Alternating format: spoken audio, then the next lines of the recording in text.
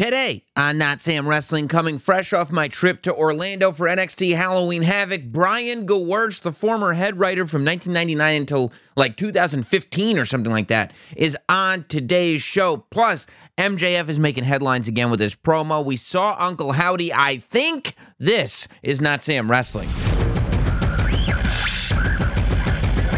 This is Not Sam Wrestling. Introducing your host from New York, here is Sam Roberts. Boy, oh boy, here we are. Welcome to Not Sam Wrestling 418. I hope everybody's doing great. I know I am.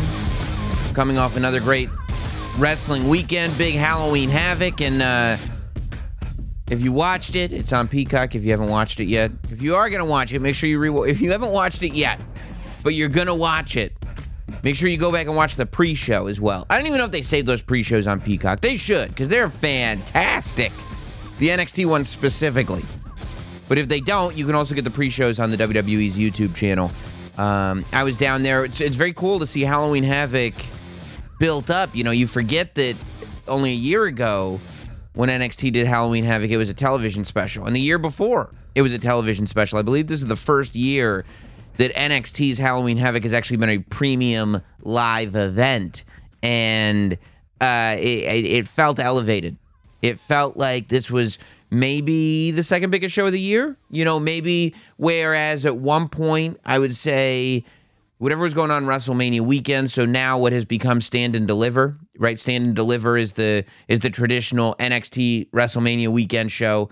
That's obviously going to be the biggest show of the year. I would probably say War Games, NXT War Games was the second biggest show of the year formerly, but now that War Games is on the main roster, I think Halloween Havoc might be stepping into that place. It felt like that, and maybe that was just because it was a big card, 6 matches instead of the traditional 5, and every single match on this show had a reason for being, and it wasn't all title matches. You know, it's one thing to say every single match on the show has a reason for being when they're all title matches, because of course they have a reason for being. We're trying to find out who the champion's going to be. But on this show, only half the matches were title matches, right? You had the North American Championship, you had the Women's Championship, you had the Men's Championship. The other 3 matches were the coffin match between Apollo Crews and Grayson Waller, the Weapons Wild match between Cora Jade and Roxanne Perez, and the ambulance match between Damon Kemp and Julius Creed. And so what you've got is a show where you've got 3 big title matches that have a nice depth to them and some history to it, but you've also got 3 personal rivalries that we've become invested in. And I felt like they did a really great job of getting us invested in, definitely in the ambulance match, Damon Kemp versus Julius Creed, because of all the history with the Diamond Mine, the fact that Bruce's career was on the line, the fact that we've watched the Creed brothers improve and improve and improve, and now we're seeing Julius in this position. And of course, I mean, Roxanne Perez versus Cora Jade, like they took a nice amount of time, 3-4 months, to tell this great story of best friends, and they're both young, and they're both clearly earmarked to be the future of the division. I thought that was great. And you know, I thought that going in a different direction with Apollo Crews and making him darker, I think is a good thing for Apollo. You know, adding some mysticism is not something that you would expect to be added to the character of Apollo Crews. But man, Apollo has a way of committing that I think is underrated, because his first run in NXT was so much, I'm a guy who smiles and has great matches. And then he went to the main roster, and he was a guy who smiles and is capable of having great matches. It's when he starts doing characters that you're like, oh, when he's in it, dude, he's in it. Like when he was doing the Nigerian character with the accent and everything, it was like the level that he's committing to this character, it's forcing me to take it seriously, where it could be ridiculous. And there were a lot of people that poo-pooed it immediately. If you gave it a second, it was like, well, any issue that I have with this character is not based on the way Apollo performs it, because he's in deep with this thing. He's not breaking. And the same thing for this, like somehow having Apollo come back, and he had a bit of a mean streak in him, But once he got thumbed in the eye and we started seeing the blood coming out of his eye and he started to really develop that loathing for Grayson Waller, it's like when Apollo Crews hates, he doesn't just hate you, he summons demons to eat your soul. And you'd go, well, that makes no sense. I've never known that to be Apollo Crews. And then you watch it and you're like, well, I mean, Apollo is pulling it off, so I guess I can accept it. And that's the magic of it. That's what you have to do. When you really want to make something work that wouldn't necessarily work for a lot of people, you commit. You commit 1,000%. And that's what Apollo does. And I love seeing it. And having it be the coffin match and Grayson Waller going through the top of it and Booker T going, it's over, it's over, it's over. And the referee's like, it's not over. You got to shut the lid. Oh, it's over. Booker T had some amazing calls. Booker T, I mean, ladder matches are unpredictable. And you know what unpredictable means? Not able to predict. And you're like, it's just great. Just the Booker T is raw emotion. Booker T is id. You know, the ego, the super ego, and the id. Booker T is raw id hitting us in the face. And sometimes you need that. There's nothing about Booker T that feels rehearsed. There's nothing about Booker T that feels choreographed. You don't listen to Booker T and go, oh, he wrote that line before the show. Booker T is raw emotion. Hit me directly from the heart with what you're seeing. And that's what you get with Booker. And it's enjoyable. I think he's got a great, because Vic is very much more the researched professional. So it's like when you've got Vic, who's like got all the stats and who's got all the really sharp references and historical references and catchphrases and nicknames and knows everything about everyone and why everything's happened, mixed with just the raw emotion of Booker T. I think that's great because there are a lot of people with NXT that are going to be watching these shows for the first time and they don't know the history. But Booker T is there to be like, yeah, that is how this is making me feel. That is why I'm enjoying this. So I really like that you can see on these NXT Premium Live events the slow upward momentum that is happening. Each one gets a little better and a little better and a little better. And I think this one was more of a leap than the other shows have been. You can feel it in the audience. I'm very lucky in the sense that I get to see these events in the building and experience what the crowd is like. And I've been there for events where the crowd is like not connected with the characters yet. And they're just not in it for whatever reason. And that's not the case anymore in that performance center. The crowd is in it. The crowd is buying into every story. The crowd is buying into every character. Like it's really cool to see and to feel. And yeah, I feel like NXT is getting to this place. And we saw it in the main event with Braun Breaker, Ilya Dragunov, and JD McDonough. JD McDonough, I mean, dude, if there are two people, here's who I love in NXT right now that I'm like, yeah, everything they're doing. I think, well, for different reasons, right? I think if I'm going, who do I put on the main roster today? Carmelo Hayes is the one. If I'm moving somebody to the main roster today, I'm bringing Trick with him. I think the tandem is great. But Trick and Carmelo going right up to the main roster. I'm ready for it. I'm there for it. Who do I bet on in the long haul? Who is the stock I invest in today? Because I know it's going to be 10, 20 times its value in a few years. That's Julius Creed.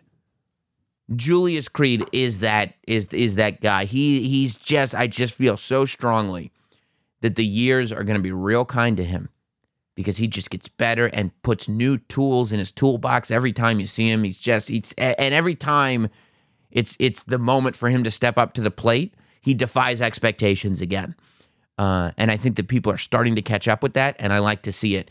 And then who in NXT is the person that right now in NXT has me glued to everything they're doing, watching what they're doing? That's JD McDonough.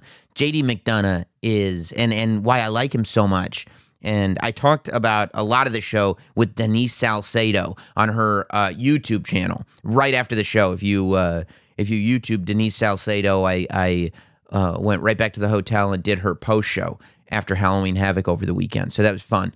But JD McDonough is a guy who developed this new character coming over from NXT UK and getting into NXT. And he had to, right? Because it's like, how do I immediately prove to the NXT audience that I'm a main event caliber superstar for people who may not be familiar with me? Okay, give them this character that they can sink their teeth into. And not only did he start this new character and his new way of talking, but like everything about him changed. The way he looks at you changed. The way he walks changed. And most impressively, his wrestling style changed. His wrestling style now matches the character. And I just think that's so impressive and so cool to watch. So that's my guy right now. But I had so much fun on the pre-show. They said you can dress up if you want to. And my philosophy was either go all the way or don't go at all.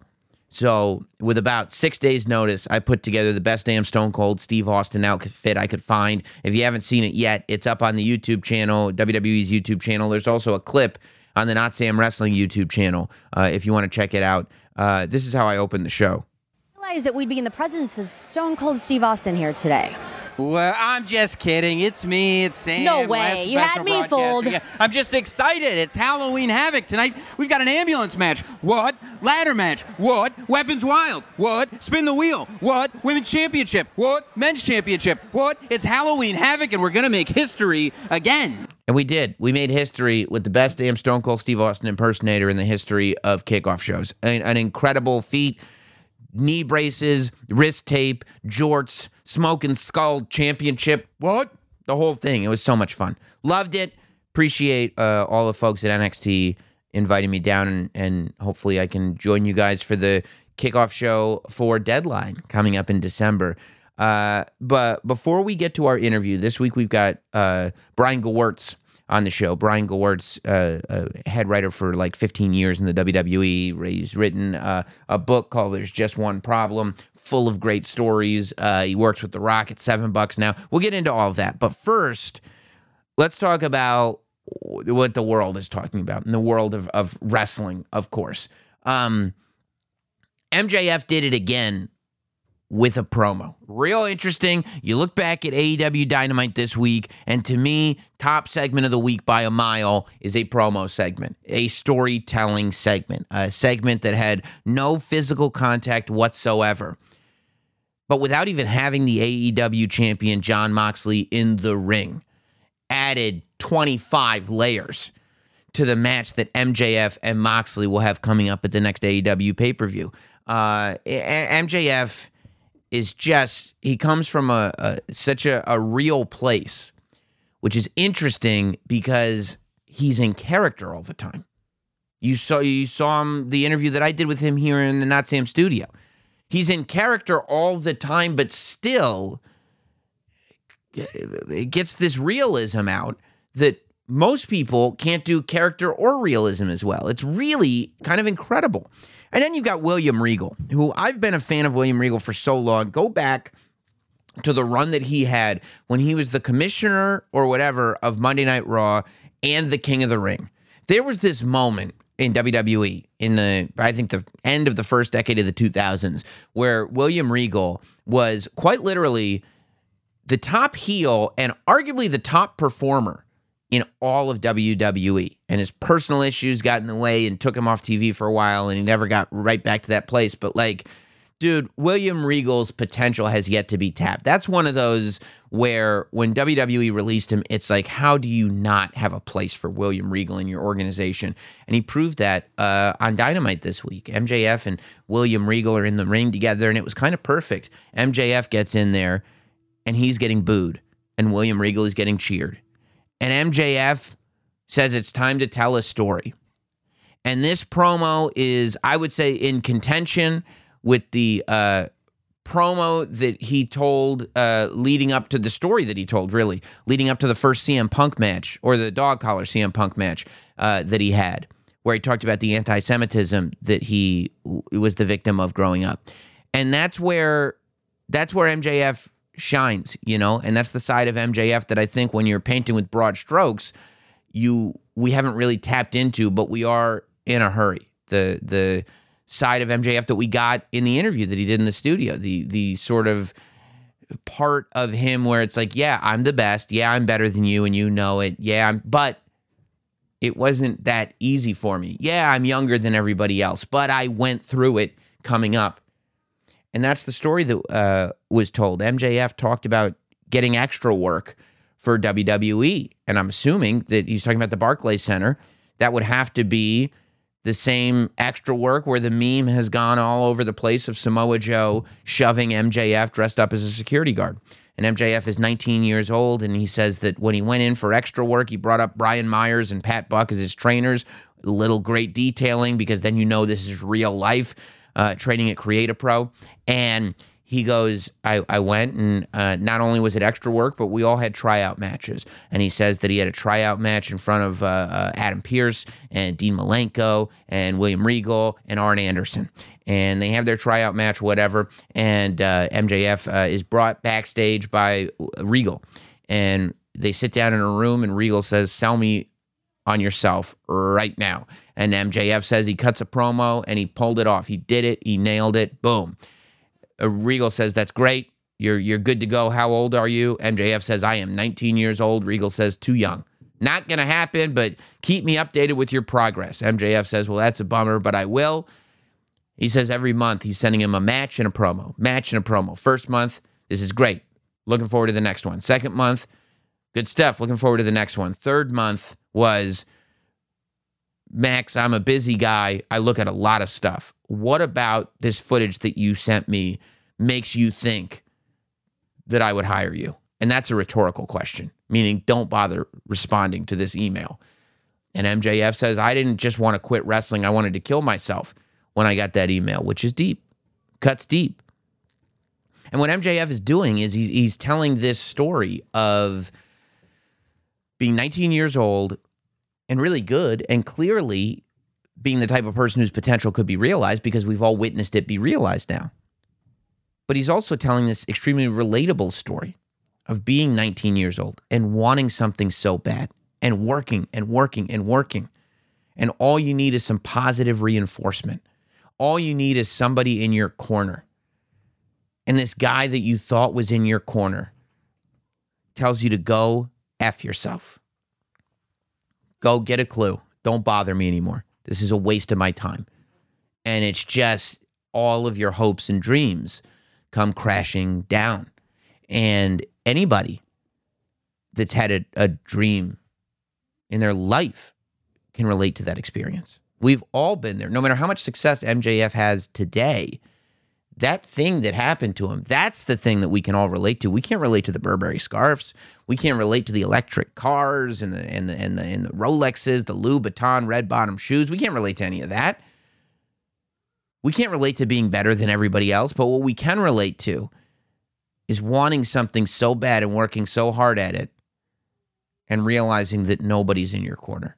And the person that you thought was in your corner is not there. And MJF told the story so well that when Regal went to respond, it was like WrestleMania 13. The crowd had switched. Regal became Brett, and MJF, the Jewish rattlesnake, was Stone Cold Steve Austin. And I've been saying this for a long time. People go like this, who is MJF? I got a DM from somebody who was asking about MJF in a professional sense. How do we describe him? Like, who? A lot of people are just, he's like The Rock. He's like, I go, MJF is Austin. MJF is Austin right before he broke through. Because when you make these comparisons, he's not supposed to sound like him. He's not supposed to be a carbon copy. You're supposed to catch that vibe. And what that vibe is somebody that you connect with in a very real way. Somebody that is giving you everything that they possibly have. And somebody that is touching each member of the audience every single time they're out there. That's what Austin did. That's what MJF is doing.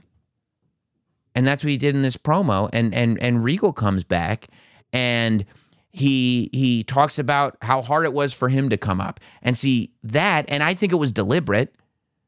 That is what we don't want to hear. Regal talking about, you can't hit people anymore, so you got to make them tough. And I saw potential in you, and it was tough love. And that tough love BS is what we've all heard. The old guard everywhere, in wrestling, in entertainment, probably in whatever job that you have. The old guard is, well, I had to deal with it, so now you have to deal with it. And the new guard is, why? Why are we continuing this cycle of trauma? Why are we continuing to treat people badly as if it builds character? It doesn't build character. It makes you feel better about the position that you're in. Hurt people hurt, and that's what you're doing. And that's a very real life thing. That's something that people can relate to. And that's the story that MJF and Regal were telling. Regal was saying, bro, what I had to deal with compared to me sending you an email? Come on. And MJF is like, Regal, the fact that you had to deal with stuff should make you even more sensitive to this. It's not about what you had to deal with. It's about the fact that you had the opportunity to bring out the best in me, and instead you used your power and you crushed it. And now you're telling me you did that. You didn't do that to build character. That's nonsense. People don't do that. Well, if I make him feel like garbage, then he'll come out stronger for it. How many people come out stronger for it, and how many people wither away because of it? I would say you've crushed a lot more dreams than built them. I know in a real life way, in my experience, I don't look back on the people that shit on me and say, oh, good, they made me stronger for it. I look back on the people that were in my corner and that were cheering me on and that were rooting for me and that believed in me from the beginning. Those are my people. And that's the story you're getting with MJF. If you don't think that they're turning MJF babyface, I don't know what you're watching. And I said that they were turning MJF babyface during his stuff with CM Punk.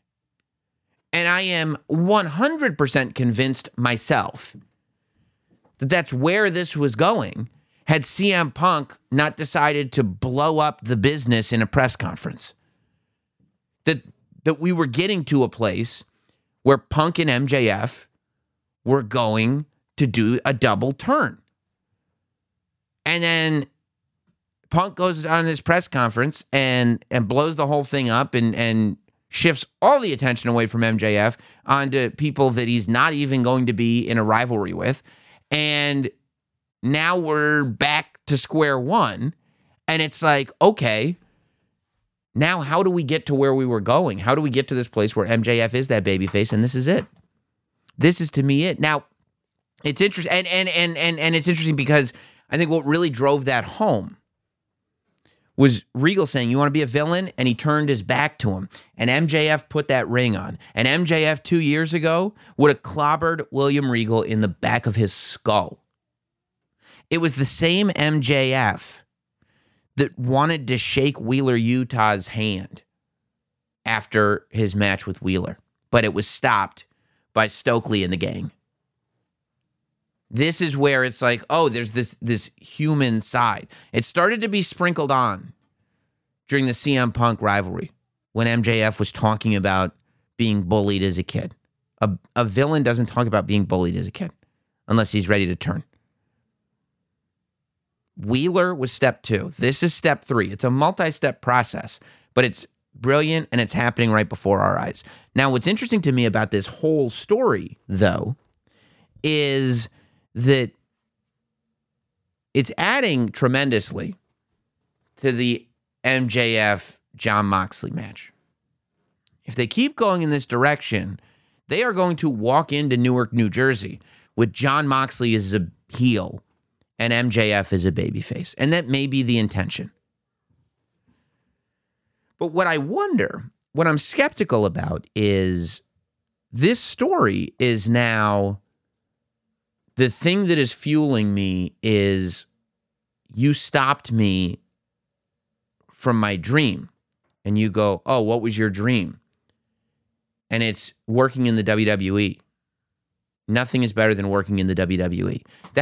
That was a thing that, like, we're cheering this guy because we all know, oh, man, he wanted to work in the WWE and nothing is better than working in the WWE, and William Regal stopped it. And that's great for this story. But long term, is it great for AEW? I don't know. Like, am I looking too deep into it? Maybe.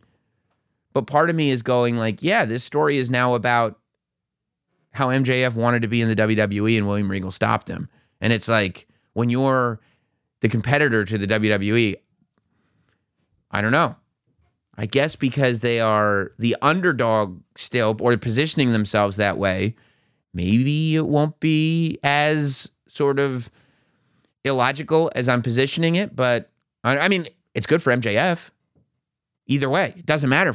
I mean, you know, if it doesn't make WWE look stronger, then it's like, it's fine. He's in AEW. If it does, that's fine too. Maybe he'll be in WWE at some point. But it's just interesting that is kind of what this story is revolving around. Speaking of WWE and AEW, another story that broke over the week is that there are rumors that CM Punk will not be back in AEW. That there's a negotiation going on for his contract to be bought out. Now, this speculation, fuel was put to the fire when on Dynamite there were references to the Elite being made, and it's kind of like, okay, we find out Ace Steel was released from the company. Ace Steel doesn't work at AEW anymore. And there are references being made to the Elite, which makes us feel like the namesake of AEW may be returning, which makes us feel like maybe the other side of the fight, Brawl Out, is not returning. And the speculation, the rumors, the innuendo is that the holdup right now with the CM Punk buyout conversation is non-compete. That CM Punk apparently wants a buyout on his contract without a non-compete, and AEW doesn't want to give it to him. When that conversation comes up, of course, it is, well, why would CM Punk want to avoid a non-compete? Well, because he would like to compete. What would that look like? CM Punk returning to WWE. I hear it. I've heard it. No, we can't do this. But look, to me, this is very similar to the NWO coming over. It's not exactly the same because WCW is out of business. But when WWE signed Hulk Hogan, Kevin Nash, and Scott Hall to bring the NWO to WWE, there was a lot of speculation, non-storyline, from people, from the internet, from everyone going, they are a historically, according to the internet, toxic force. You know, people were worried that the Clique would start politicking, that Hogan would start politicking, that they've been very divisive in locker rooms in the past. WWE doesn't have that problem now. Why would you put that problem here? And the answer is, well, no, we just don't allow it to be a problem. I think, and I'm maybe crazy, I've talked about it on the show before, I think that there is a place for CM Punk in the WWE. I think that because there is money to be made in wrestling with CM Punk. Money for a company, money for the performer, Phil Brooks, CM Punk. There is also joy to be had from wrestling fans seeing CM Punk in the right position. To me, the right position for CM Punk, and I am a complete outsider.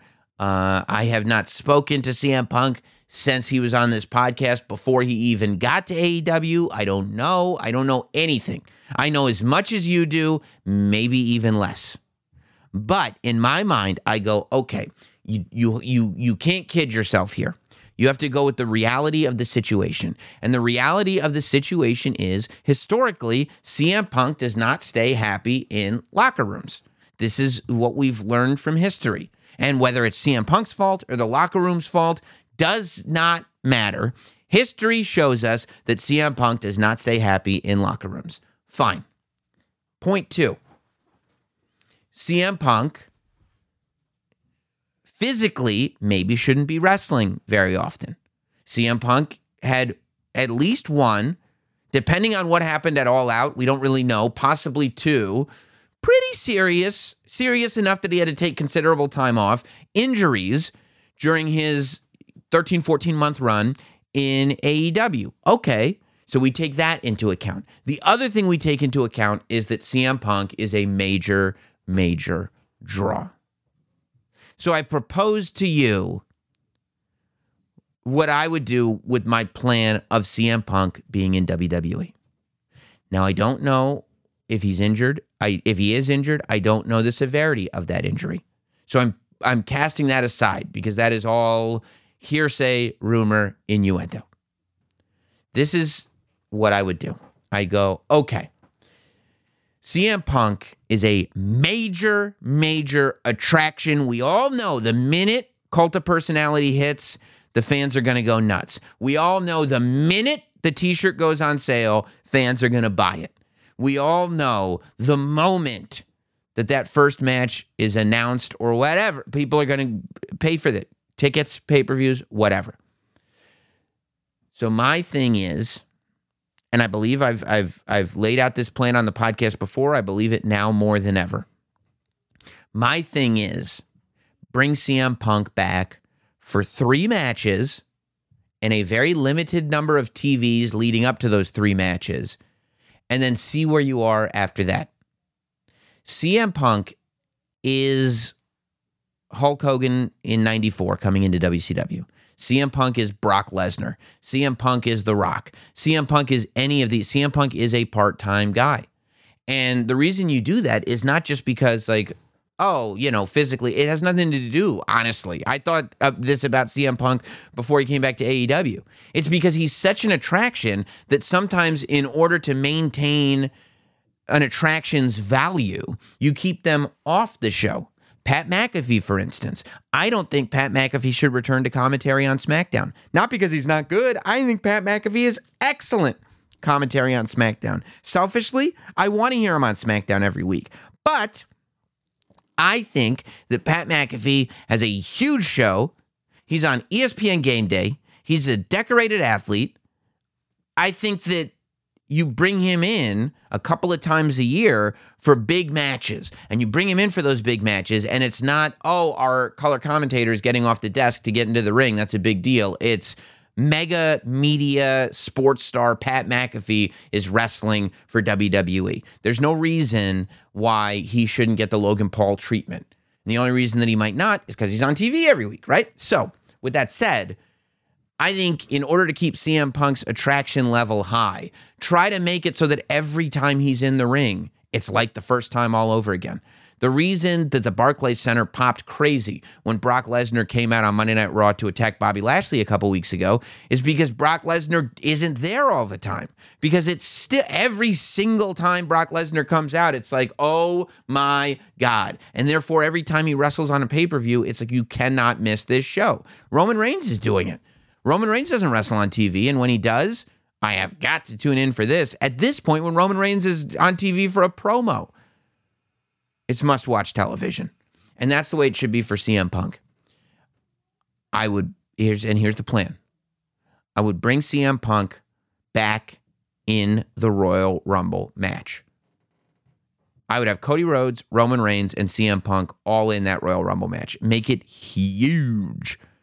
I would have CM Punk and Kevin Owens get into it in the Royal Rumble. Maybe Kevin Owens eliminates CM Punk. Maybe CM Punk eliminates Kevin Owens. Regardless of how you get there, because there's been back and forth on the internet and because Kevin Owens is so good, I go to WrestleMania with Kevin Owens versus CM Punk. How beautiful is that? Last year at WrestleMania, we get Kevin Owens versus Stone Cold. This year at WrestleMania, we get Kevin Owens versus CM Punk. So that's 2 matches right there. The Royal Rumble match is 1 match with CM Punk. Maybe he shows up the Raw after the Royal Rumble to just say hello, and then that's it.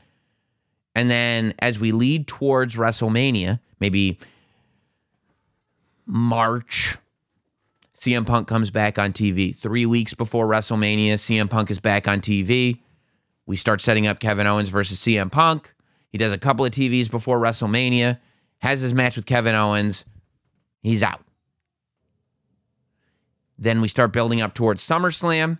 He's on TV for a couple of weeks leading up to SummerSlam, because SummerSlam, we do Roman Reigns versus CM Punk. And then he's out. And then we reassess.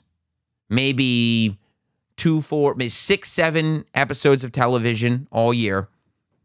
Royal Rumble, WrestleMania, Kevin Owens, SummerSlam, Roman Reigns, and then out. And then reassess, see how everybody's feeling, see if everybody's happy, see if everybody's still making money, and be done with it. That is how I bring CM Punk back to WWE without taking on a lot of the risk that it seems like we'd be taking on. But I'm curious to hear what you think about it. Send me a comment or whatever. Tell me. Before we get to the interview, I also, with Brian Gewirtz, I also want to talk about, Bray Wyatt on SmackDown this week. I know, big shocker, Sam Roberts wants to talk about Bray Wyatt again. We had an excellent backstage promo from Bray Wyatt. This is the promo from Bray Wyatt I loved, because it's almost like a follow-up to the in-ring promo that we got the week before. You're going to start to be able to put the pieces all together and have this amazing Bray Wyatt narrative that is told throughout. So Bray Wyatt is still kind of himself, soft-spoken. He's backstage. His theme music is playing. His theme music is beautiful behind this promo. It's this nice build. Dun, dun, dun, dun, dun, dun. And then once you get to that sort of almost operatic, do, do, do, do, do, do. I think it might be the lead singer of Avenged Sevenfold on it. I'm not 100% sure. But Bray starts going deeper into what he was saying in this promo. In this promo on SmackDown the week before, he's saying that all the fans brought him back. He appreciates all the fans bringing him back. He appreciates all the fans reaching out. The fans saved his life. And here, he says he didn't get to finish. He says that he was happy being left alone. He was done. He didn't want the fans to say his name, but they did. And he was glad that they did. He was glad that they proved that he was wrong. He wasn't done.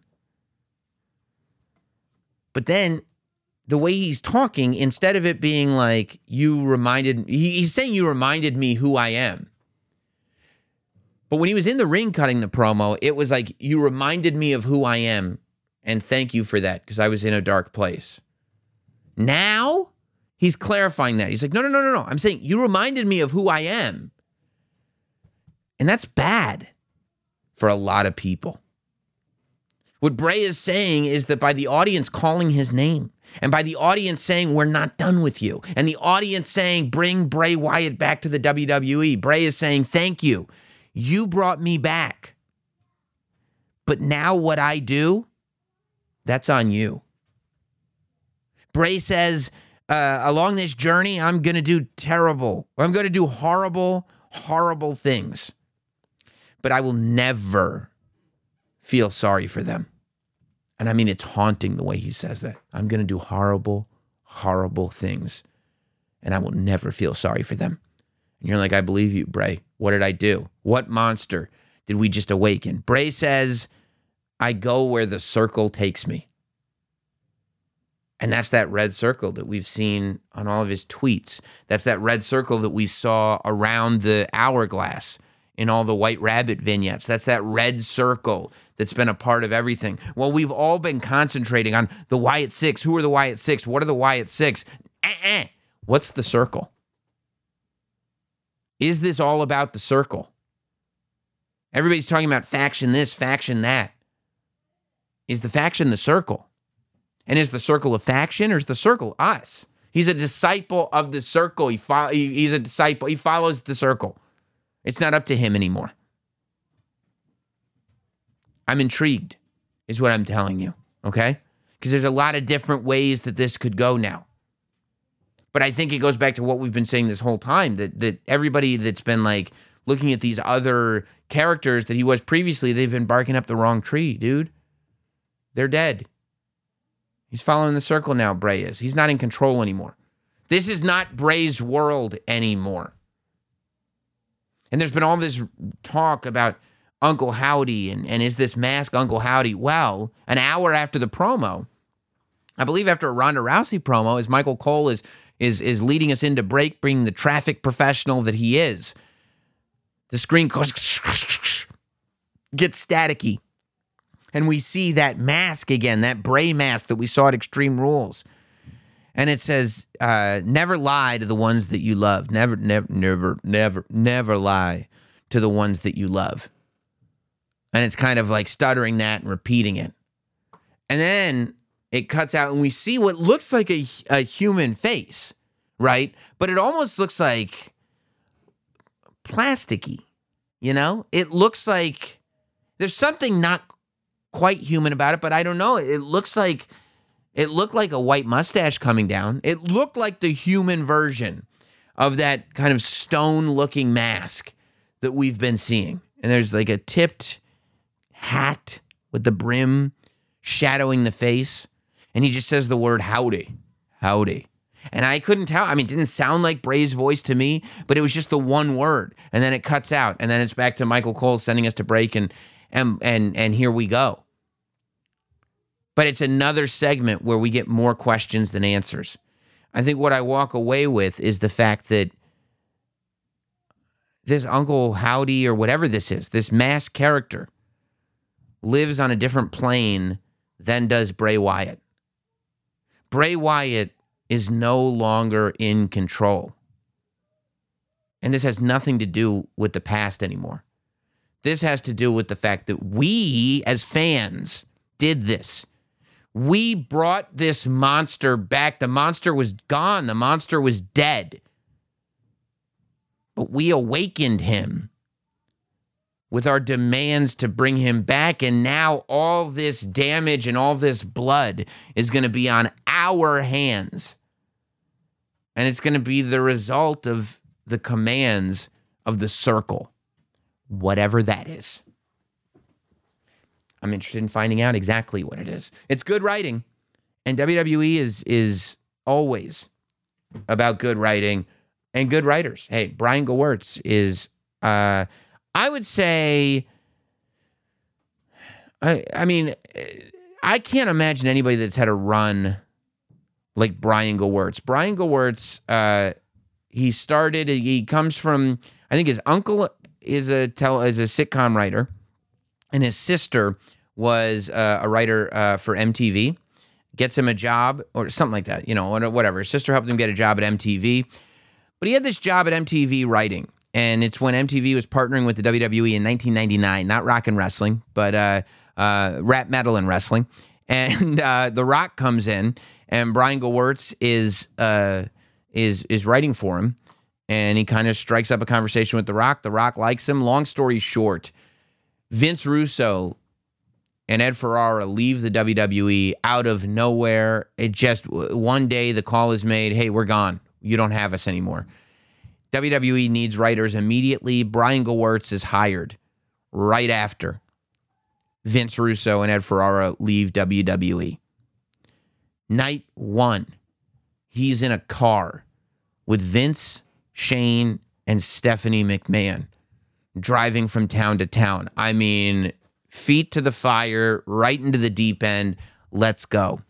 Brian Gewirtz lasted in the WWE as a head writer. You know, I mean, I don't know if he started, but as a writer from Vince Russo leaving. So Nitro was on the air. And he was there all the way through the Raw guests, hosts, and beyond. I mean, this is a guy who has written through multiple eras, the entire Ruthless Aggression era, and then some. He was opposite Paul Heyman. When Paul Heyman was writing SmackDown, Gewirtz was writing Raw. His book, There's Just One Problem, is amazing. He goes so far. He starts when Russo leaves, so Nitro was on the air. And he talks about it in the interview. He goes so far. He was a consultant still for WWE when Roman Reigns said "Suffering Succotash."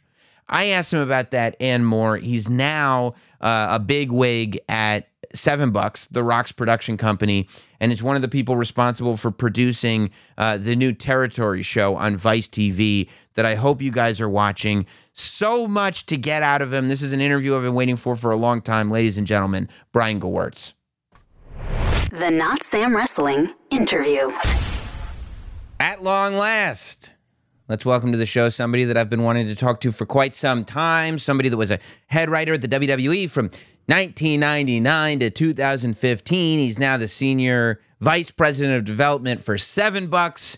He's one of the brains behind the show Tales from the Territories, and the author, of course, of the book that I would hope by now everybody listening to this has read. If you haven't, you've done yourself a great disservice. It's called There's Just One Problem. Brian Gewirtz, welcome, man. How are you? Great. Thanks, Sam. Well, as we know, I'm not great as the Mets. Yeah. I don't want to bring it up immediately, but yeah, this is painful. This is the first public conversation I've had since the vanishing of a 101 feel-good season. But all things considered, could be worse. Yeah, I mean, like one of the things I like people to leave having had a good time talking to me on shows like this, and I realized that after the Mets lost, that my work was going to be sincerely cut out for me, and maybe I can't take on all that responsibility. Maybe that's not all my fault. Yeah, well, no, I'd like to say it is not all your fault that the Mets lost an excruciating 3-game series to San Diego. One they shouldn't have even been in the first place because they should have won the division. But regardless, we have a good owner, good players.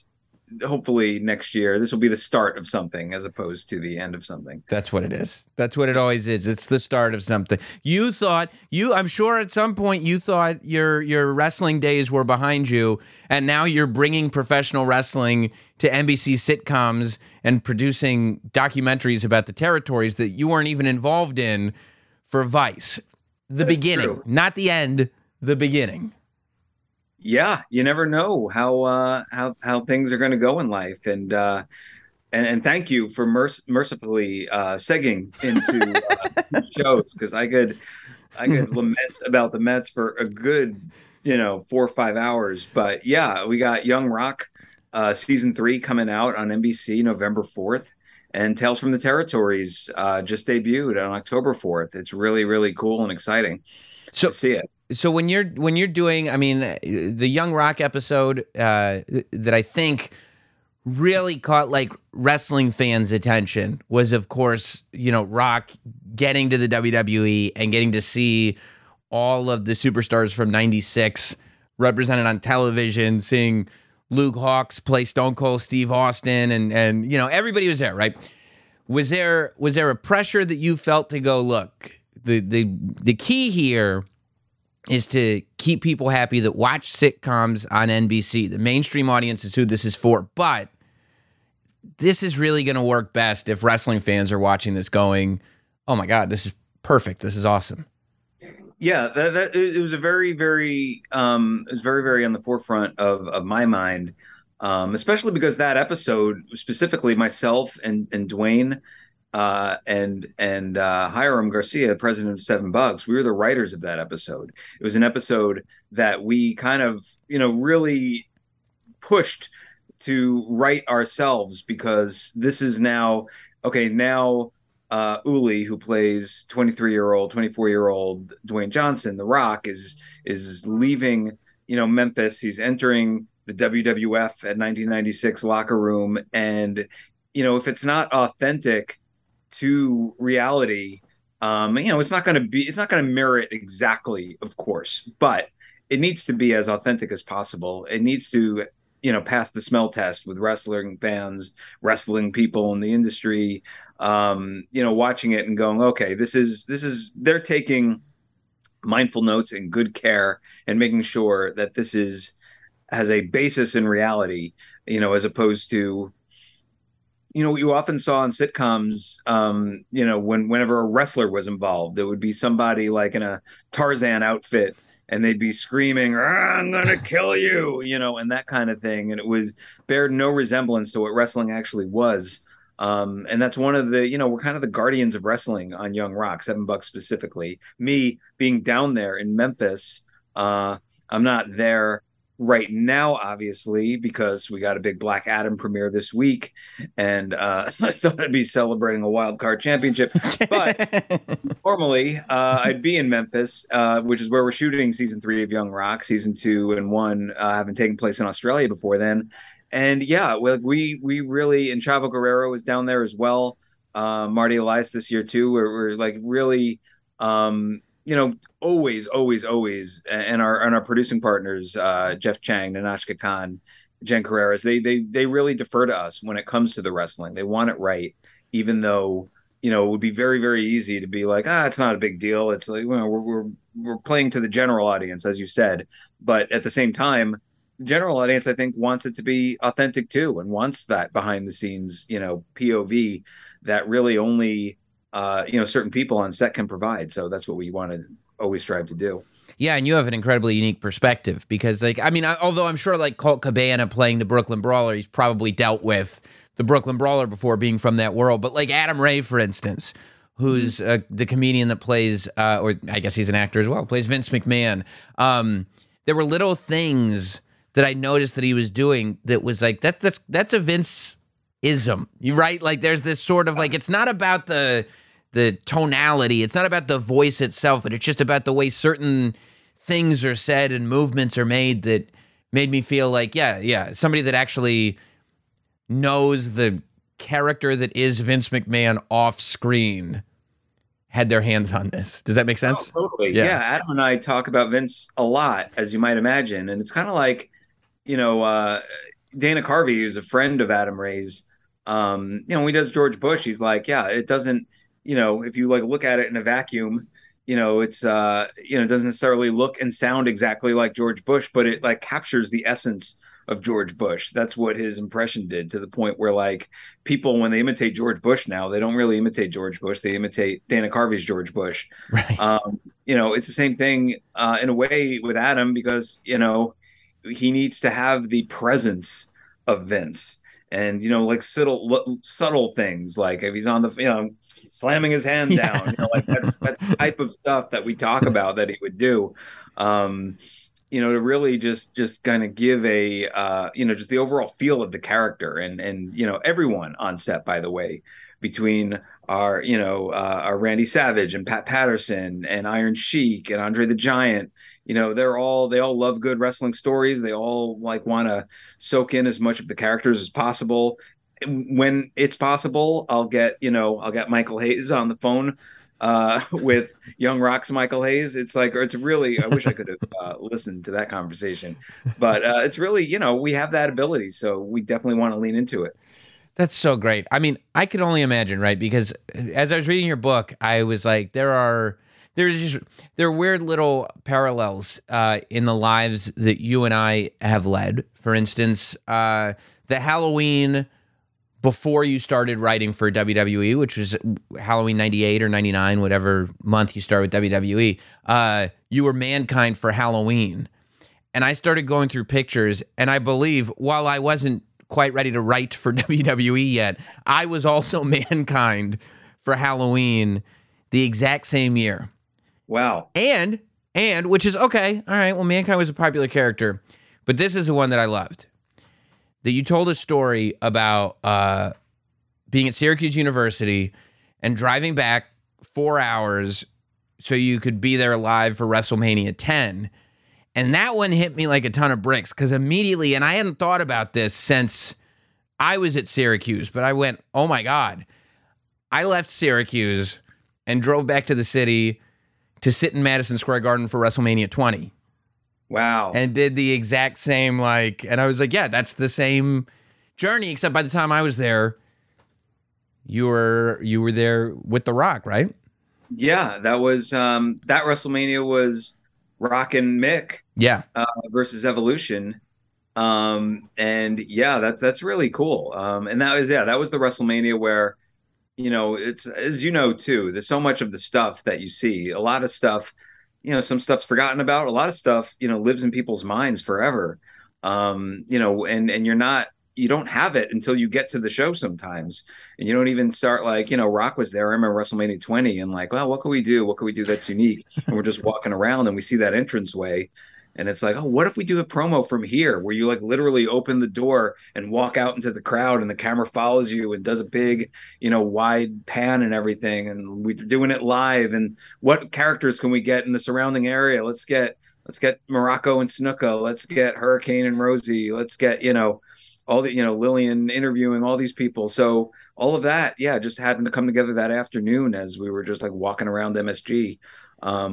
But yeah, that's really, really cool. It's a funny parallel. And, WrestleMania 10 that I went to, that was an awesome WrestleMania, especially when you consider it was, right after WrestleMania 9, which, most people remember for, Mr. Fuji deciding to have Hogan enter the match against a 20-minute working Yokozuna and lose the title. And even as a fan, I was just like, well, that didn't feel organic.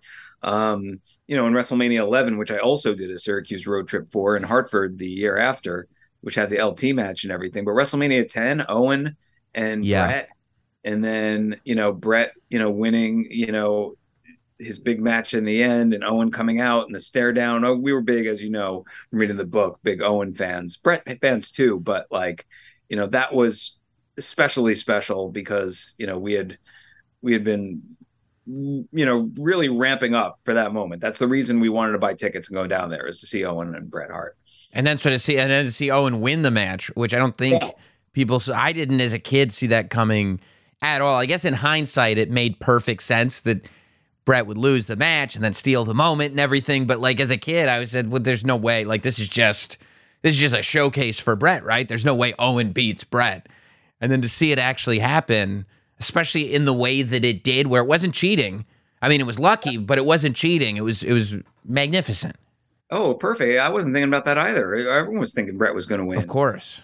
Owen had never won the big one at that point. And then, of course, as like, you put on your Booker hat and like, yeah, Owen is now like has a legitimate claim to have been able to beat his brother, and sets up like, I don't know how many months worth of main events, throughout America and the world, when they took it on the road, and the big SummerSlam cage match later that year. It was really awesome. And yeah, that's the fun part, as is like making those 4-hour road trips to go to the big show and getting there and making your signs and, just conversing with the people online as you're like waiting to get into MSG and all that kind of thing. It's like, it's really, really cool. It's the mindset I always tried to put myself in when I was writing the show, as far as like, yes, you want Vince to approve your storylines and everything, of course. And you want Vince to, not go, if this is how you've been spending your creative time, it has been a vast waste of energy, which we've heard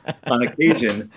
But at the same time, you want to put yourself in the minds of those fans who are either watching on TV or, waiting online to like, looking over the merchandise stand and trying to figure out which T-shirt looks cool and, all of that type of stuff. And it's something that I always found to be, especially when there were like no writers there at WWE, when there were very little, like fewer than 4, that is what I considered my superpower, because my mindset was like, well, listen, I don't have the experience of like the producers, let's say, who've been, in the ring and on the road and are geniuses and have been doing it for decades and decades, but they haven't, spent money on a ticket for a WWE show in forever, if ever. And I have, and I've done that and did it fairly recently. So at least I have that mindset, which no one else does, as far as like being in the office, but also essentially being not far from removed from, a non-working fan. Yeah. When you're that big of a fan going in, how do you make sure that the stuff that you're writing, especially early, is not derivative? Like, how do you not write like a fan who's kind of just fantasy booking based on stuff they've already seen versus a person who's a writer of a television show coming up with new ideas? Well, you have to have that mindset going in to, right at this kind of elevated level because Vince will sniff out, and I'm sure Triple H now will too, anything that feels derivative or feels like, we've seen this, Vince had a famous, saying, oh, that's wrestling, when, if you came up with something that he felt was like, kind of done to death, or is just, again, repetitive or what have you, the talent that you work with has a lot to do with that too, because, as I mentioned in the book, every time I get with Rock, his mindset was like, okay, what can we do that's never been done before? Like, oh, what if something you've never done before? No. What has never been done before in the history of the business? That was his like starting point as far as, wanting to put a promo together. And a lot of the, talent had that same mindset as far as like, they want to stand out. They don't want to do, you can pay homage to, stories from the past and like, oh, I saw Dusty do this once. Let's try it. Like that's really cool and everything. But if you're going to survive as a character, you really need to, stake your own claim and cut your own path and really make yourself unique and you can't be like he's trying to be Roddy Piper or, he's doing a poor man's Ric Flair circa 1985 impression. Like you really need to make yourself stand out. Even if you're not a crazy, flashy, quote unquote gimmick, even if you're just like a, regular person, in your persona, but you need to have, I always gave the mindset of like, if I can go back in time to, let's say high school, let's say sophomore year of high school, which for me is way too early in time to say out loud, but I'll say it, like 1989. And I can talk smack to someone there and they had never heard of, they don't know of the wrestlers in the 90s and 2000s. So I could steal anyone's gimmick and, like really, put someone in their place. Imagine talking like Stone Cold Steve Austin or talking like The Rock or talking like, wise ass heel Chris Jericho or babyface Chris Jericho or Edge and Christian back in the day or anyone like that. Like that's when you have a character, like as opposed to, I'll just give a bad example. Like one of the, let's say the Basham brothers from, the mid 2000s. Sure. You are, Danny Basham, go. And it's not a knock on them, like that we didn't serve them well in terms of like, okay, they were part of JBL's cabinet and didn't give them much, stuff to work with. But in general, like if you can't like have that distinctive voice, the playground back in time voice, if that makes sense, then you really are going to be in trouble because you need to be able to be imitated by by somebody in the schoolyard to be, to have your distinctive voice heard. And that's my long rambling way. I should have thought this through a little bit more before explaining it, but I have thought about that before. I always like, oh yeah, I can go like, imagine if nobody had ever heard Turn It Sideways and Shove It Straight Up Your Candy Ass. They go nuts. They go nuts for it. Yeah. Bottom line, because Stone Cold said so, like all that stuff. Like that's so important to be able to like, okay, close your eyes, imitate blank. If you can't do it, or if what you say is just going to be derivative of like, when I become the champion, I'm going to like, well, everybody could say when I become the champion. Mm-hmm. You hear the two words, ooh, yeah. You immediately know who that is. Yeah. Yeah. That's Roman finding acknowledge me. Now acknowledge me is a thing. Yeah. You could successfully do a Roman imitation right now. Go back in time if you needed to. And you couldn't necessarily say that in his, I'm the new babyface of WWE, suffering succotash. I'm going to, that kind of thing, that infamous promo. As a writer, right? Because obviously you didn't write that promo, but as a writer, I'm sure that you can, I don't know, that you feel for people. The fact that Roman's whole sort of it didn't work at the time babyface run is consistently summed up with suffer and succotash. Suffer and succotash Roman. That's the one line that everybody points out. Somebody wrote that, right? I don't think Roman came up with it. So as somebody who had that job, Not come up with it. I do not think so. No. As somebody who had that job, though, do you go, man, we all take stabs at things, or man, you don't understand, they probably had their back against the wall, or how do you kind of see that? Well, I mean, I was consulting still, and that must have been 2015 or before, when that line came out, because I remember seeing the script. And I remember because I during that time I would give notes on the script, and sometimes they'd make the changes, and sometimes it'd be just like, this is what they want him to say, so sorry. And I remember saying specifically, please, for the love of all things holy, do not have him say suffer and succotash. There's no cool way to spin suffer and succotash, unless you're just completely crapping all over it. He added the word son to it. All right, or at least he gave it a little alliteration to try to make it sound cool. I give Roman all the credit in the world. He's like, oh man, he's trying. He's trying to make that work. But, I think at that point, like that was a case there where, and it's hard because I don't know. I wasn't like, again, I was consulting from home, so I wasn't in the arena. But there were times where I would be in a position like that. And sometimes you got to read the room a little bit. Like, are there bigger battles to fight? Or do you say, in this case to Vince, like, you just cannot have him say that. And I know, sir, you came up with it. And I know, that, like, it makes him human. It makes him fun for kids. I don't know what the rationale was behind it.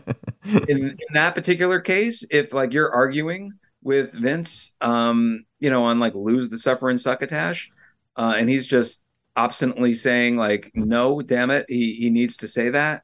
And then at that point, for me personally, I would have, probably said to Roman, like, hey, once you step through the curtain, sometimes people forget their lines, maybe that just slipped your mind. Like, oh yeah, I forgot suffer and succotash when you step back through the curtain. That might not be a bad thing to take the heat for forgetting it. Of course, the danger in that is like Vince doubles down and goes, all right, well, next week you're saying it twice on the air, like that kind of thing. Those are the minefields you gotta have to navigate when you're backstage at WWE Creative. Which is so much fun to hear about. That's why the book is so great, because I think that there's like, as deep as fans, as deep as our perspective can go, it can only go so deep because there is still so much that we don't see. Are you just a guy who's got a thick skin? Is this something you developed as a kid or when you were at MTV, or is this something that you just realized that you had the ability to take on very quickly at WWE? Because just here, forget about the book, just in the way that you're describing your interactions, there would be moments, it sounds like, where it wouldn't be, I don't think we're going to do that idea. It would be, we're not doing that idea because you are an idiot. And it's like, that can be tough for some people, right? Yeah, well, you develop it a little bit at WWE. You kind of have to. The truth is, I would take any, like, even slightest slight or disparaging remark, and it would stew in my head. I try my hardest not to sell it, even though there were many times I would sell it. Like, I got plenty of, and I didn't even realize I'm selling it. I had plenty of side conversations with Stephanie McMahon where she'd be like, when you hear something you don't like and you do this eye roll, it really doesn't come off as very. I'm like, oh shoot, did I do the eye roll? I feel like I did the eye roll. Like, the patented Gewurz eye roll. I didn't mean to do that. Said something and you were just like, oh my god, like, oh, I didn't even. I got to work on that. That's true. There was, like, it's funny. I would say I had, and still do have sometimes. It ranges from thin to thick depending on what it is. But at a certain point at WWE, the skin would definitely become thicker because you realize, when you're first starting, everything's a matter of life and death. And every angle and every line and every match that you propose, it's like you start clinging to that and really wanting, taking personal offense if it's not used. And, like, I remember being, very angry at certain points. Like, I turned in a promo and Vince would be like, it's not very classy. And being like, Man, you wouldn't know classy if you wore a monocle and a top hat and carried around the New Yorker with you. What the hell do you know about class? And then just calm down. Yep. There's an opinion. There are, as Vince would say, there's more than one right way to do things. So, as the years went on, you try to. I wouldn't say I did this successfully every time, but you definitely try to, hey, there's a brand new show next week. There's always going to be a new show. Just because, this didn't work out the way you specifically wanted it to. And by the way, you're not the boss. So you don't have that power to make it exactly the way you want to. Next week is a brand new show. So try to make it work then, as opposed to going home and just, and in some ways it's nice that that you care so much, and it's not just about ego, but you really want it to be, because you feel like that would have worked best on the show. And sometimes you've proven wrong. Oh shoot, you don't even have to do it that way. That way's great. And sometimes, of course, and those are the times you remember. I remember like Vince, by the way, was the same way. I remember at one point there was a vignette with Snoop Dogg and Santino. And I think Santino's dressed like Charlie Brown for some reason, probably because Snoop has a dog attached to his name. And it was, some stupid backstage, funny, stupid vignette. And I remember I was insistent on ending it with Santino saying, "Good grief." Charlie Brown would say. Yeah. And Vince is like, not for it at all, but he's like, all right, if that's what you're saying. And we did it. And Santino said, "Good grief." It got no response whatsoever. You could hear a pin drop. Maybe they were just still contemplating, why is this grown man dressed as Charlie Brown? But I remember Vince finding me and was like, "I knew it. I knew it wouldn't get a pop. I told you." Like, all right, well, leadership by example. Let's not be petty. But yeah, sometimes that happens. You just gotta move on to the next thing. Yeah, I mean, and it's I feel like it's life advice. I was there for a pre-show once, and there was something that had happened, and one day I'll tell the whole story, but one of the people who's not there anymore came up to me and said, "Hey Sam, just looking out for you. There's a little bit of heat on you for this," which already you're like, what, huh? What? Yeah. I just got it. And he's like, and this was the advice. And this is the advice I've taken with me way outside of wrestling. He goes, "Just no selling babyface and you should be fine." And it's like, that's not for wrestling. That's for just about every scenario in life. If you no sell and babyface, or just smile and be nice and polite, it's like, nothing happened. It doesn't exist. That's true. Yeah, that's the way you're supposed to be.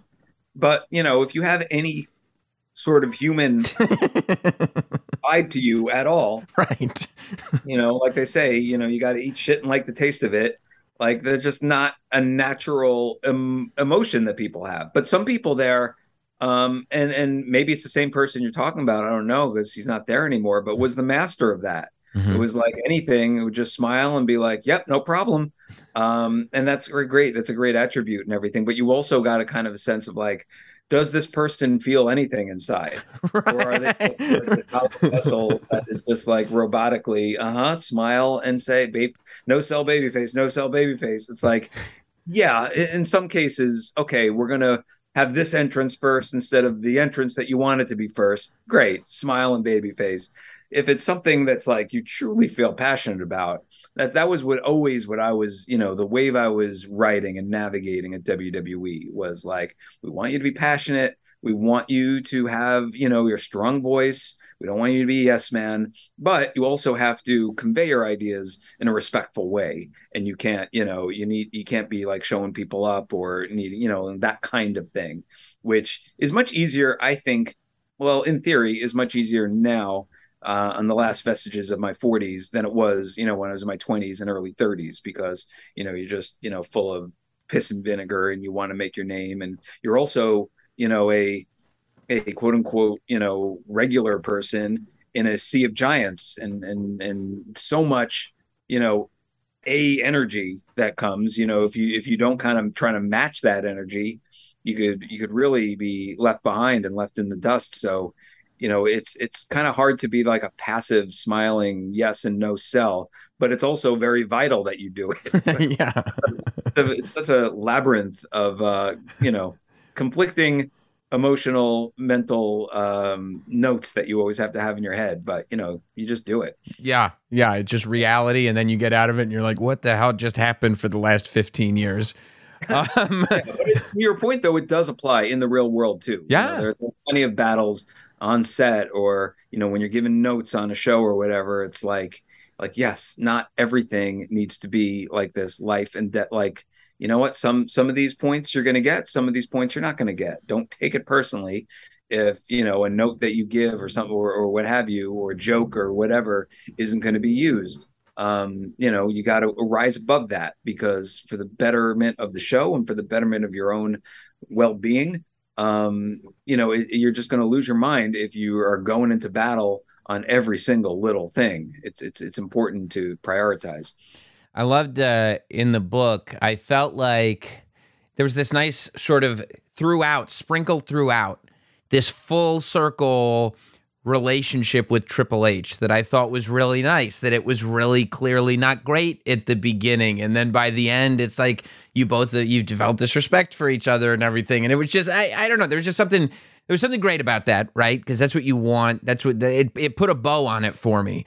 But what I loved, right? Because there are impressions that you hear that just become the impression, right? The Christopher Walken impression, like everybody kind of does Jay Moore's Christopher Walken impression or whatever. And I feel like there are so many Triple H impressions that are based on that Rock promo where he just says, between every word. Like, I remember seeing that as a fan and going like, I never even noticed that was a thing. But I remember it hitting me so hard as a fan that became like the go-to Triple H impression no matter what.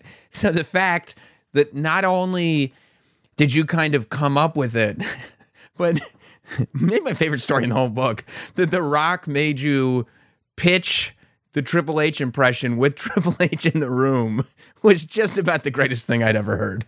Oh, yeah. I mean, that was pretty early on. I think that was in 2000. And, the stage being set for that, with us coming up with the idea for the promo, me pitching to him doing the Triple H voice, and then pitching it to Vince, which normally would be easy. But when we went into Vince's office, which at the time, this is pretty incredible to consider, the writing team was so small that the writers shared an office with Vince.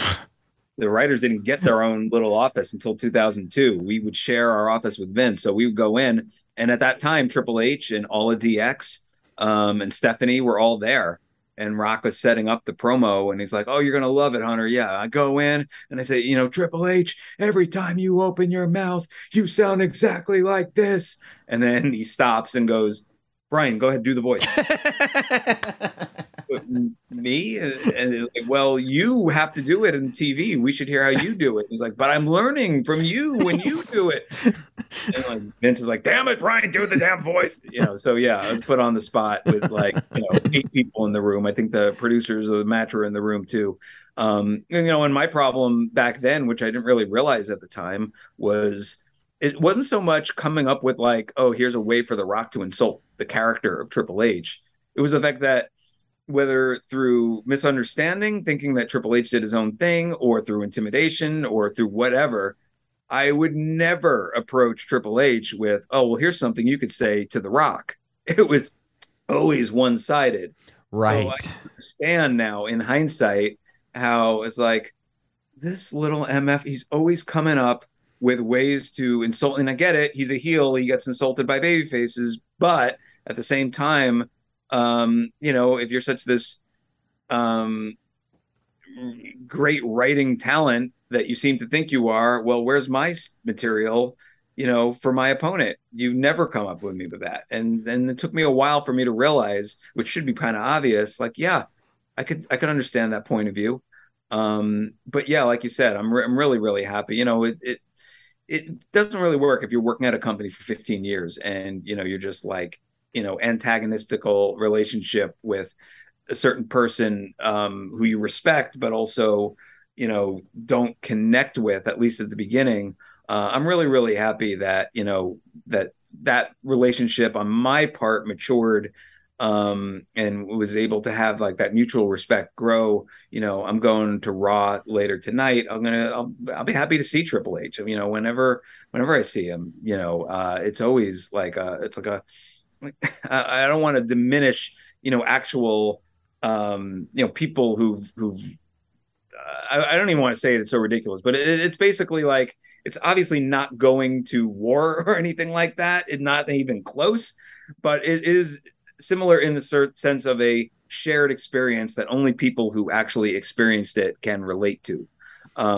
So like, that's the type of thing, anyone who's worked in that environment under the microscope on live TV for so many years, if at a certain point, a mutual respect, just has to develop. Otherwise, something has gone really, really wrong. So I'm really glad it did. And I think, by the way, and I know we're going to get to it, but I know like the Tales from the Territory show, that we have on the air now on Vice, is something that, like, Triple H, being a huge, huge old school wrestling fan and fan of the territories himself, I think he finds it pretty cool. I think that we're doing that show.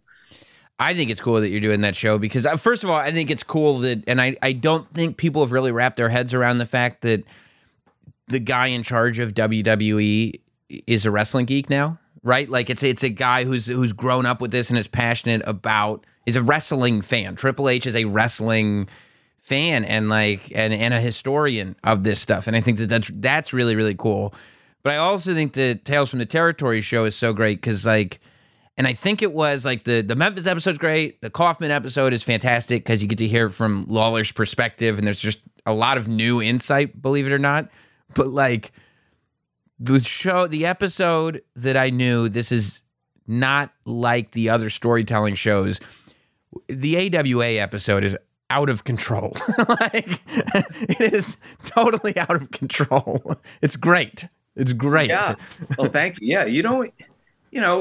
And it's important too, because like Mad Dog Vachon, hanging out of a plane while in the air, those aren't the stories that get like repeated every Raw anniversary and or SmackDown anniversary and that type of thing. Whether they have the library or not, we love to be able to, get those stories and like put it on, a national platform like it is now, with AWA.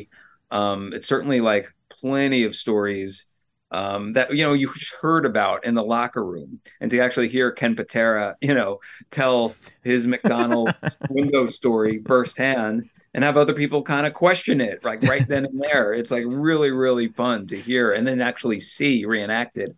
We're so thrilled with this series.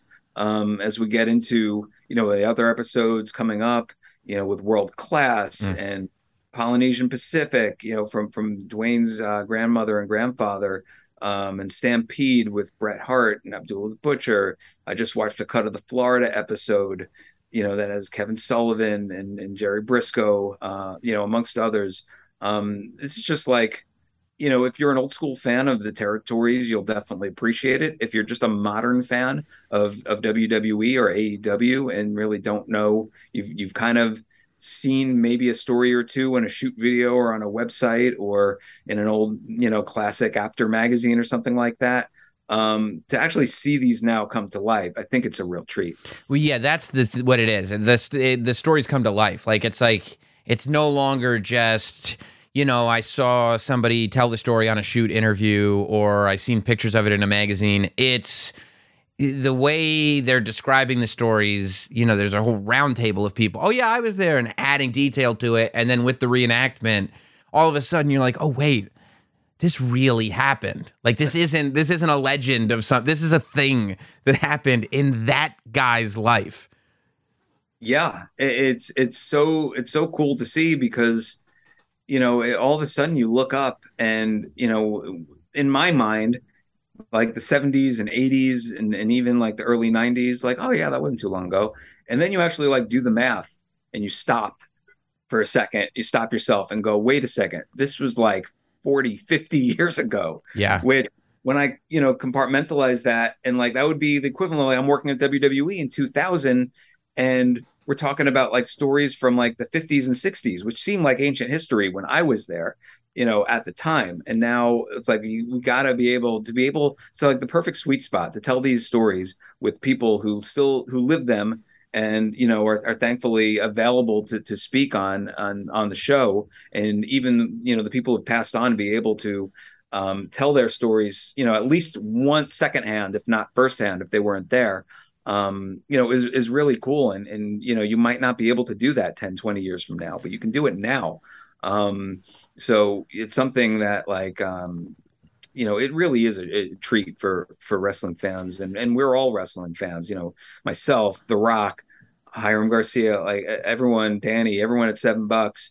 It's like we want to, and we do. Obviously, there's a giant movie coming out this month that Black Adam has nothing to do with wrestling. There's lots and lots, almost every movie project, save from Fighting with My Family, and almost every television project, is pretty non-wrestling based. But we also feel like if there's a good wrestling project that we can attach ourselves to as producers and help create and help grow and help bring to life, we definitely want to be in on that. Yeah, and I think that too, like, and I was talking to Evan Husney about this a few weeks ago, that like, I think there's such a value to capturing these stories. And like, to me as a fan, like these things should be preserved as historical documents, and they should be put on shows like this that will be forever things. These docu shows, whatever you want to call them, are things that will last forever, and it'll make it so the stories don't just kind of fade away or get muddled through generations of telling them. And that hasn't always been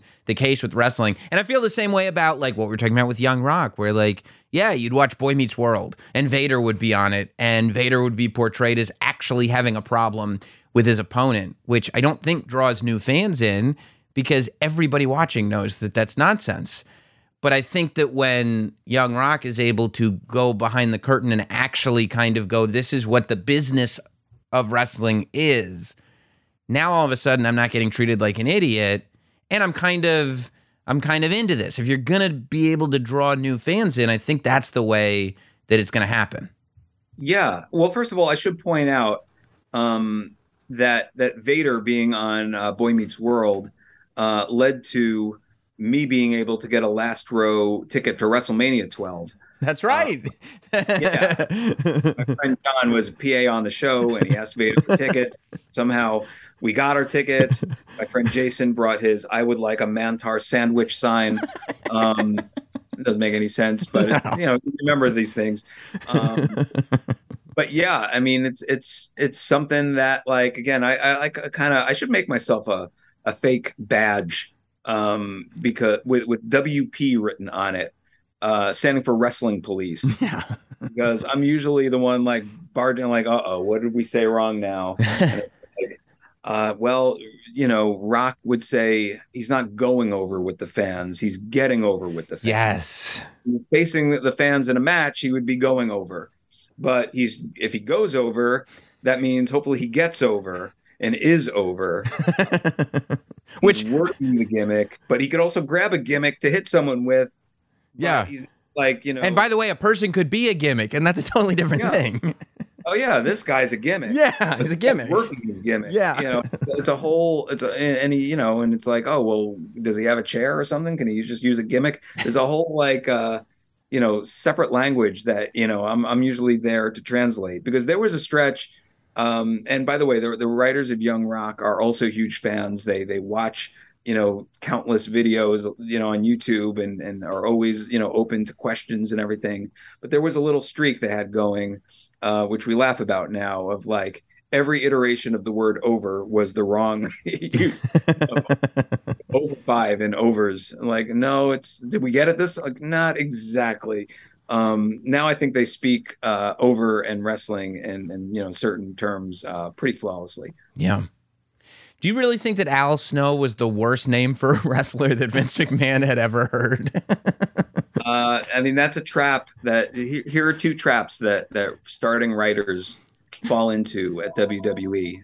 Mm-hmm. And forgive me because apparently my hard line is going off. I don't know if you can hear that. I did hear that. Okay. Yeah. And It's like, what's that sound? Yeah, I know. Again, I'm a relic. But they're the two. I don't even know who's calling. It's a spam call. This is history in a way. Yeah. Because, people don't have hard lines anymore. All right, it's finally stopped. Okay. Anyways, the two traps that people fall into when they first start writing at wrestling. First is getting addicted to cheap heat almost immediately, because that's the easiest way for you to get like, oh my God, 20,000 people responded to something that I wrote. I'm like, well, yes, that's the good news. The bad news is it doesn't really take a lot of brains going to Boston and go like, man, unlike the Bruins, I'm going to win a championship. Boo. So you need to treat those things very cleverly and try to put a spin on it that, would make it entertaining for someone who has no vested interest in either of those fans. You could write a whole separate book on cheap heat and the wonders of it, the positives, the negatives.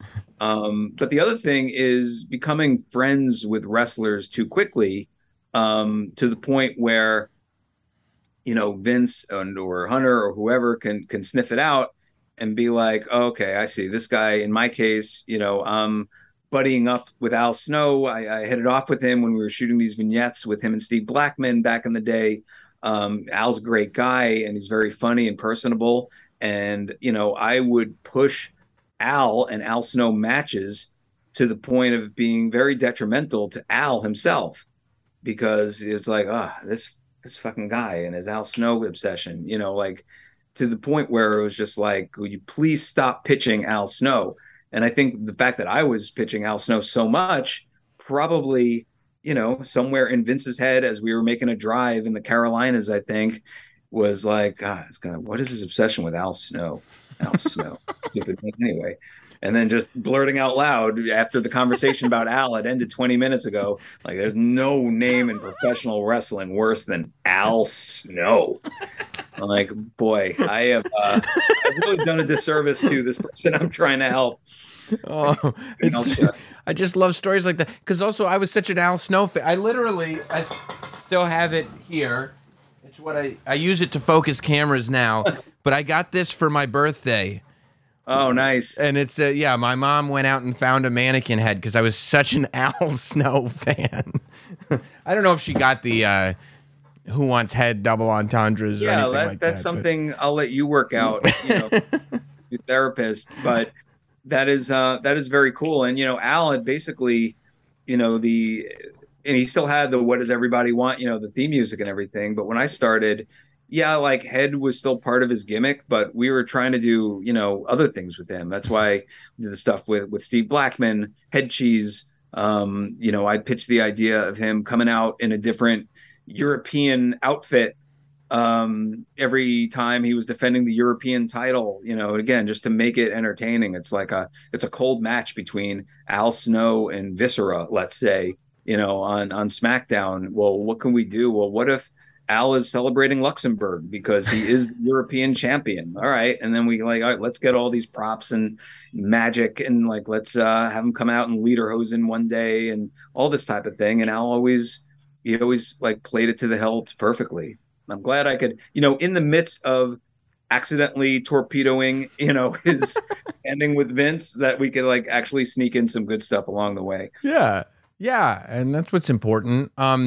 Your run is so incredible, because I don't think that at the time most fans were going okay, the same kind of creative forces around the end of the Attitude Era are, there are crossovers all the way into the guest host era and all this. Do you think that, I feel like the guest host era, I say respectfully, is not necessarily looked at as favorably amongst fans with some of the other eras that you were involved with. Are there some gems that people are missing, buried in that Raw guest host era? Oh, definitely. And, as you know, I dedicated a whole chapter to the guest host era. Of course. It's amazing that it lasted for almost over a full year. Yeah. Which is crazy to think about. There were, I think everyone is kind of in agreement on the best shows from that era. Most people liked the Bob Barker episode a great deal. They liked Hugh Jackman. They liked Mike Tyson. Shaquille O'Neal was really good. Ozzy Osbourne, people liked. And, then there was anytime, even Seth Green, when he kicked it off, that went really well. But there are times, I guess, well, first of all, as you know, there's no way the whole idea was born out of how could we just take a break from the heel GM character. And that segged into, well, what if it was a different legend every week who was the GM? And that went to, what if it was a different celebrity every week? And then that turned into, well, what if we're just like Saturday Night Live, only better? Only better. Only better. Yeah. What has the SNL people done for the world? Yeah, Brian, I know you always wanted to write for SNL. What if we could do it, but better? Better, because we have Jerry Springer doing a Who's the Father segment with the Bella twins. That was those were the gems, I think, but there were also just a lot of fun in that's the stories of telling in the book of like the backstage behind the scenes stuff.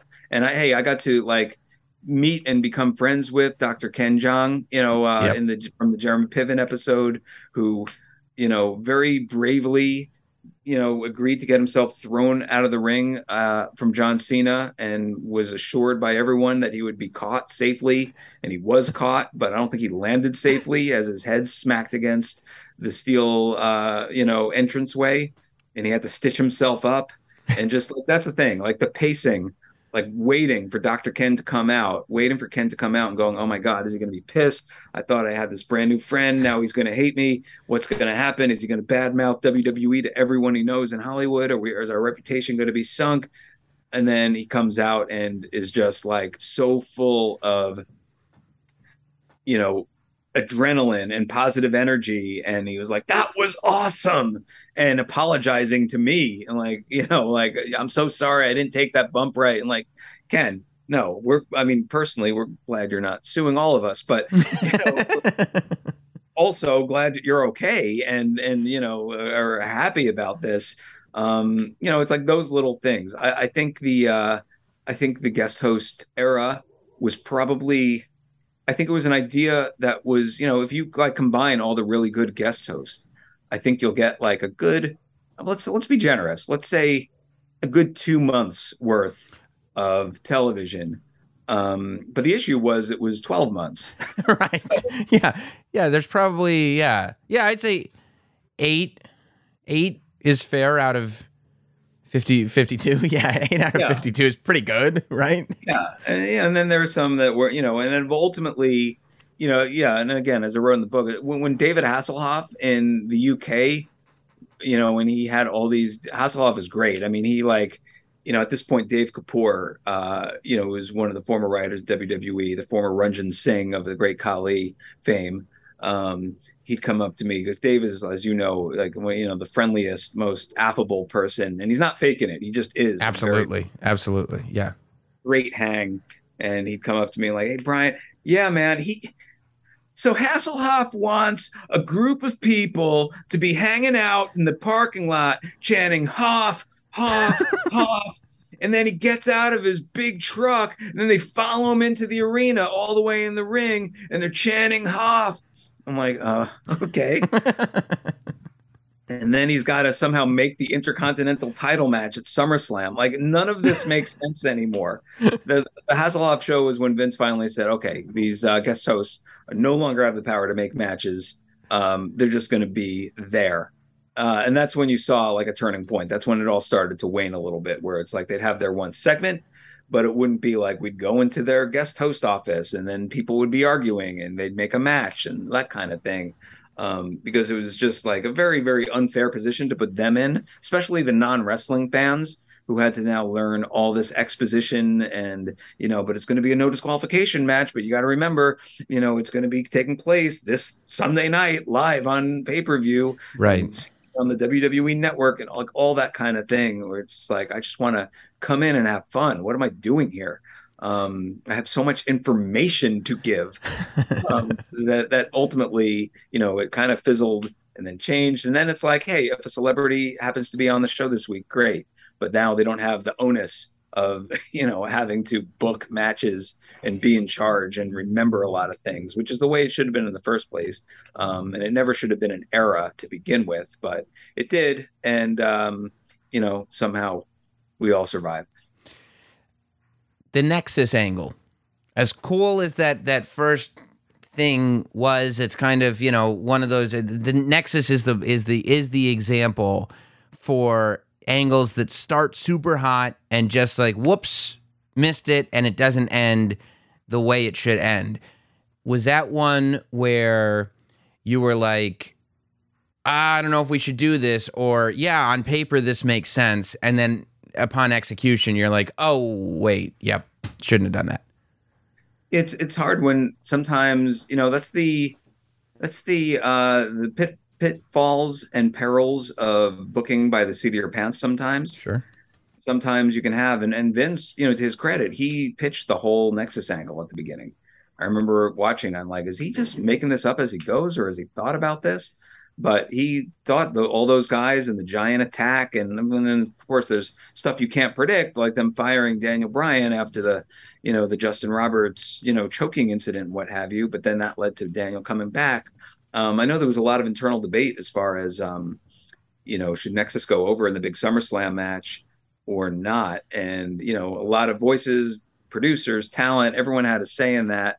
I think you could look at it back in hindsight and be like, well, Nexus was supposed to be an entity to be feared and to be reckoned with for some time. They probably should have went over in that match as opposed to losing, because it's like their aura of invincibility, takes a big hit when they come back. And even though it was a great feel-good moment with Daniel Bryan coming back and everything, and you have to have a happy ending, babyface is prevailing at some point, but that might have been a bit too early. And that's, again, one of the many, like, okay, great, you have a hot beginning. There's so many, the much reviled for good reason Invasion angle had a super hot beginning. Yes. And when ECW and WCW joined forces that night, and I believe Cleveland, that was super, super hot. But that was also the perils of having, 2 shows a week, 3 shows include Heat, 4 shows if you include the pay-per-view, of like, well, we're going to map this out. We'll go as we go. But right now we got to go and do it, because if you wait on the Invasion, if you wait a year, it's not going to have the same impact as it would be if you do it right now while the iron's hot. And we have no idea which talent are, going to be eventually joining us. So there's no guarantee you could do it ever. I just bought WCW. We're doing Invasion. Here are our players. Go. And, you gotta navigate that. You gotta see how the audience responds to it. You gotta see sometimes, in the midst of, our great Booker T is going to make this great, run in King of the Ring 2001, and then unfortunately, Austin gets injured during it, and so now like that will change the whole dynamic. Sure. That will lead to Austin and Angle, having these very memorable vignettes with Mr. McMahon that people still remember to this day. So, it's one of those things where, like, yeah, it's difficult sometimes when to have a long-term angle to know the end of it when you start, because there's so many variables as far as like, well, who of the group is really going to like stand out and get over, and how will the audience respond to it? And sometimes the baby faces they're going to have long angles with get hurt, and that changes the whole dynamic. But in general, I always, I was kind of like the annoying, person in the movie, being like, well, excuse me, sir, before we do this, could we just sit and talk about the logistics of the situation? Like, no, damn it, we're men of action. We got to go in there and do it now. Like, okay, but we don't really have a plan to end this. It's like one of those things. And hopefully, the dynamic now in WWE, it's a lot more structured. Some say it's a good thing. Some say it's a bad thing. I think it's a good thing that, angles are thought of more. I know they just hired a new director of long-term storytelling, which would have been a great thing, back in the day for a lot of these angles. And in fact, they did try to have people like that at some point. And I just remember, their ideas not being very received very well. And it's not necessarily because they were bad ideas. It was because I know that is the certain people that I'm thinking of, as they're going on this. And then in month 4, this happens. Then in month 5, this happens. And I'm sitting there in the room being like, oh my God, Vince stopped listening after month 1. This is not going to work. But yeah, it's a whole new dynamic now. Yeah.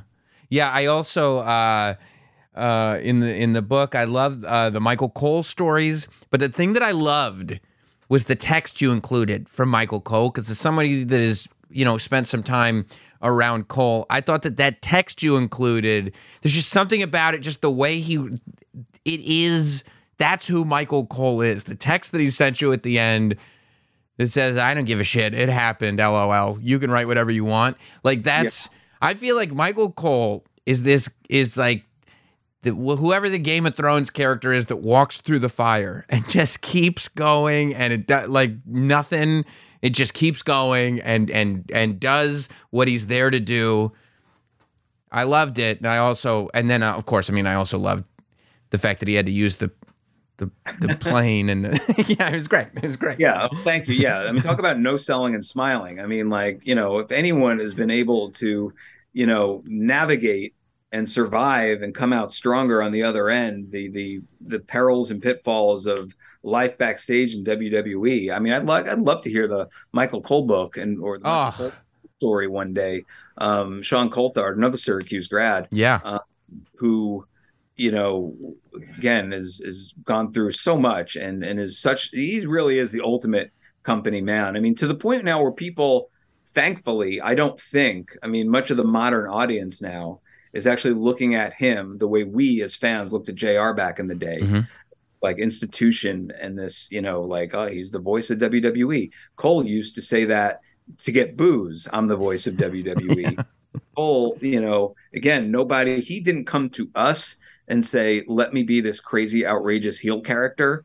We came to him in that, I tried this thing once called Top Rope Theater, which was just this, some of these episodes are on YouTube, just absolutely ridiculous, surreal backstage vignettes, where I think Kelly Kelly is kidnapped and it was Howard Finkel who did it. It was supposed to be like this over the top, ridiculous soap opera type thing. And I think there was a couple episodes in there that we had Michael Cole give a heel line, which was really, really funny at the time because he was so straight laced. And so he's your, non-biased regular announcer. And then when we did turn him heel, sometimes back in the day, Vince would have his pet project and his favorite toys. And for whatever reason, heel Michael Cole became Vince's obsession, to the point where well, what about the money drawing angles we need to work on? I'm like, what is Cole doing? Gonna be in a glass box or something? That would great. The Cole, he did that truly like the ultimate company man. And then one day Vince was like, okay, we're putting an end to it. And then he was just straight laced announcer again. Yeah. The whole thing has been a bad dream. That's who Cole is. It's like anything you ask him to do, he'll do it and do it, happily. Yeah. Yeah, I mean, I could spend another hour talking to you about just the Michael Cole heel angle because, I'm obsessed. But I won't. You got a lot of stuff to do. I do want to know, with you getting back into this wrestling world, doing all these interviews that you've done on a bunch of the podcasts, having the book out, Tales from the Territories, Young Rock, I feel like, your name is just coming up a lot more in wrestling conversations. Have any companies outside of WWE, AEW, or anyone else come to you and been like, look, I know you're busy. I know you're working with $7. I know you're an EVP over there, but is there any way that you would dip your toe back into writing for wrestling? No, I haven't, it's, people know, if they either, that I'm really happy doing what I'm doing. I've also never had the opportunity to, go really backstage at any other show. Every time AEW has been in Queens, for instance, I've been either in Australia or Memphis for Young Rock. So I don't really even know many backstage behind the scenes people at other companies. I just know the talent. And it would obviously, you know, if anyone ever asks, it's a very, you know, flattering and nice thing to have inquired about it. But, you know, I love what I'm doing now. And I love like being able to work on, you know, just a whole spectrum of different types of projects, both scripted, unscripted, docuseries, documentaries, you know, features, as far as, you know, contributing whatever I can on the feature end. So it's really something, you know, it's like every day. I know it's like kind of like a little cringeworthy to say, but like every day really is a new adventure because there's just so many projects on the table that, you know, I get to be a part of. And that was really, you know, as you saw, you know, in the book and everything else, like that was my issue towards my end of my WWE run, in the sense of like I really was like hitting a wall as far as like, is this all there is? There's got to be more to this world out there than just, you know, who's going over on, you know, Monday night. So, you know, finally, you know, I got to, you know, segue to a different world, and you know, it's been great ever since. But it's all a nice through line, you know. It's all it starts at MTV and working with The Rock, and it brings you to this place where you're developing some of the best television and film that is happening right now. It's really, really cool, man. The book is awesome. You know what a fan I am of that. Tales from the Territories is on Vice every Tuesday night at 10 p.m. Eastern, and it really is. I mean, it's an amazing show for anybody, whether you like Dark Side, whether you don't. It's just, I feel like we are getting to that place. Like you said, you lose track of how long it's been. And there was a time when I think the territories were discussed a lot. And I think that we're not realizing that time is slipping away, and that history is becoming stuff that existed after the territories did. So the fact that this is still there, I think, is really, really, really cool. Cool. Yeah, no, appreciate it. Appreciate all of it, and feel the same way. And, you know, there's, I believe, there's, we got 9 brand new episodes of Tales from the Territories, you know, coming. And, you know, I think the first episode on Memphis is up on YouTube as well. So definitely check it out if you haven't seen it yet. It's great. Check it out. And Brian Gewirtz, thank you so much for making some time, man. Yeah, thanks, Sam. Thanks for having me. Let's do it again. For sure. Thanks for listening. Follow at Not Sam on Twitter, Instagram, Facebook, and YouTube. Rate, review, and subscribe. This has been Not Sam Wrestling. Not Sam Wrestling.